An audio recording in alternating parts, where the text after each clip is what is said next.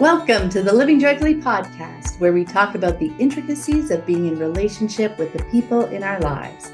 Let's dig deep, challenge paradigms, choose connection, and live joyfully.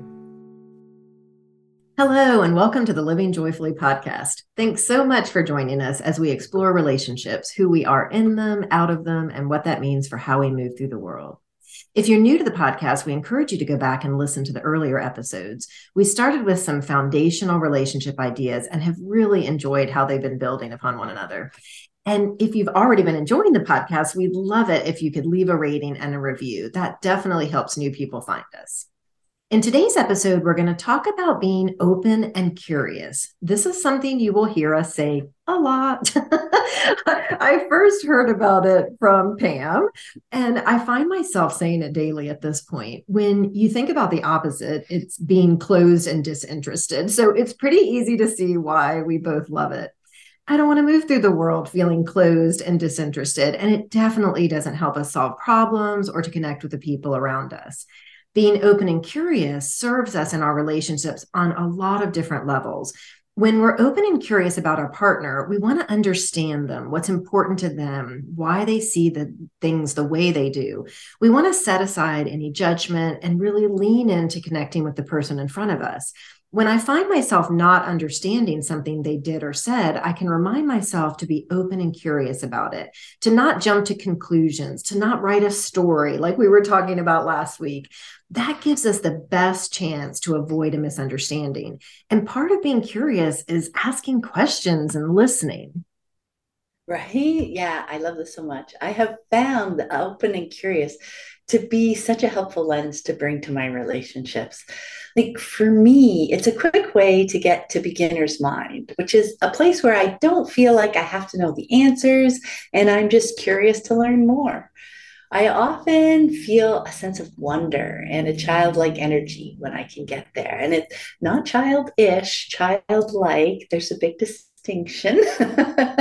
So when I'm open and curious, I'm attentive and I'm interested in hearing new ideas and new perspectives. I want to learn how the other person is seeing things. I want to learn what they're interested in and why it lights them up. And of course, that doesn't mean forgetting about who I am. To me, beginner's mind is about understanding that the world is richer than just my story. My story, the one I tell about myself, is definitely a vibrant thread, but it also weaves alongside the stories of the other important people in my life. And it reminds me that their story is theirs to tell. And I want to listen.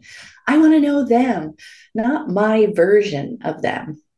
And to take that metaphor just one step deeper, being open and curious reminds me to explore the tapestry of my life, which includes the people I love and care about, not just the thread of my story, thinking it's the one right way to move through the world. It's a tapestry of unique people and stories that weave together to create the bigger picture of my life, which leads us nicely into the next aspect that we wanted to talk about, doesn't it? It does, because being open and curious also really serves us when there's a conflict. So often when we find ourselves in a conflict, we have in our mind the right answer, how this needs to resolve for me to be satisfied. And unfortunately, it just rarely works out the way we planned. If we come into the conflict pushing our agenda as the only way, we put the other person on the defensive and we end up spending a lot of time kind of defending ideas back and forth, really rarely hearing the other person's perspective at all. And if we come into the disagreement with this open, curious mindset that we're talking about, we aren't abandoning our ideas, like you said. We're just remaining open to hearing the other person's perspective. That energy is felt by the other person. And then they're so much more likely to join us on the journey to understand and figure out options. We're going to be committed to finding something that works. We're going to get there faster by remaining open and not tunneling in on our one perspective or idea or what the fix should be. Right? Because I know for me, when I first heard the advice years ago to listen to my partner, it made so much sense. So when we were navigating a conflict, I listened. But eventually I realized I was still holding tightly to my right answer, and my listening was mostly focused on picking out the pieces that aligned with my solution, right? Everything else just kind of flew by. I truly wasn't hearing their perspective. I wasn't hearing their story. I was only taking in what I thought I could use to support my agenda or my solution, that tunnel vision that you mentioned. And unsurprisingly, we often ended up at an impasse that way, each person trying their best to defend and convince the other that their interpretation of the situation and their proposed solution is the right one. Our conversations were energetically draining and steeped in a power dynamic that definitely strained our relationship. So, once I came to recognize what was happening, I chose to instead try to bring an open and curious mindset with me into our conversations. So, how are they seeing the situation? What parts of it feel important to them? What parts feel especially challenging to them? Does that make sense alongside what I know about them as a person? All the things we talked about way back in episode 3 that make them the unique person they are, their personality, their strengths, their weaknesses, sensitivities, all those pieces. And in these more open conversations with defensiveness down and curiosity up, there was space for me to share my thoughts and perspectives, not with the energy that this was a solution, but as more information to consider. And without that grasping and no longer feeling like the only choices we have are their initial solution or mine, we could often find a third or a fourth or a fifth path forward right through the situation that took each of our perspectives and needs into consideration. So it turns out that open and curious mindset not only gave me the space to learn more about what was going on, it also gave me more space to get creative in finding a solution that worked for everyone involved. The process is like a muscle that gets stronger with practice. With each experience, where shifting to being open and curious helped us creatively navigate a challenge or a conflict, it became a bit easier to shift the next time and then the next. Over time, I found myself shifting just more quickly from defending myself to trusting that we could find a way through together. Being open and curious just helps me in so many ways, in so many situations, with so many people. Oh my gosh, yes. I mean, I see it in so many different ways. And I feel like it's one of those tools we can cultivate that gives us something to do instead of taking things personally when we're in a conflict. And that is so key when we want to navigate those conflicts with more ease and connection. And this idea is also really important if we find ourselves stuck or with some limiting beliefs. Often this involves outside voices or some cultural constructs that maybe aren't serving us. And if we bring that open and curious mindset to it, we can start asking questions.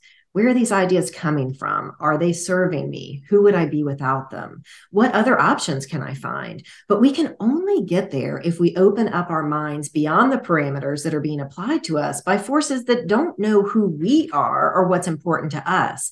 This allows us to start questioning these societal constructs. So if I'm in a job that I don't love, why am I still here?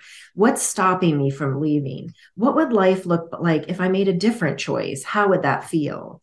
And also things we view as have tos. We talked about this a few episodes ago as well.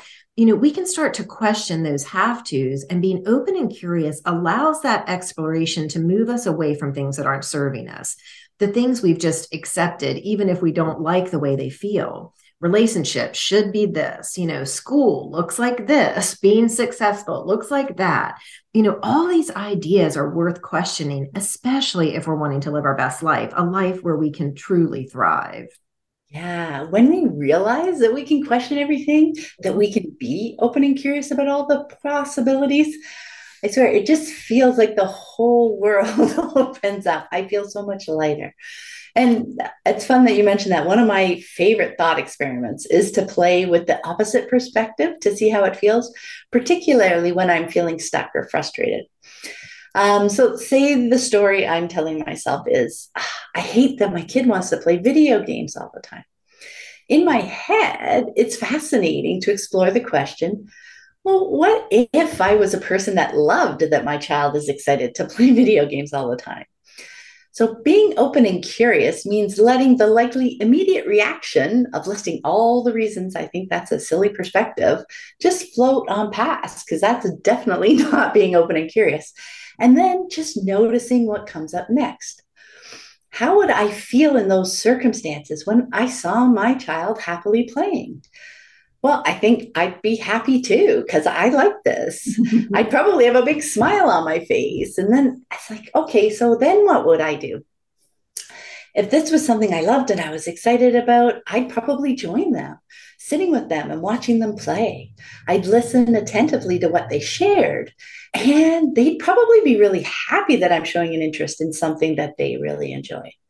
I'd cheer with them when they beat the boss or finished the level or solved a vexing puzzle, and we'd celebrate together.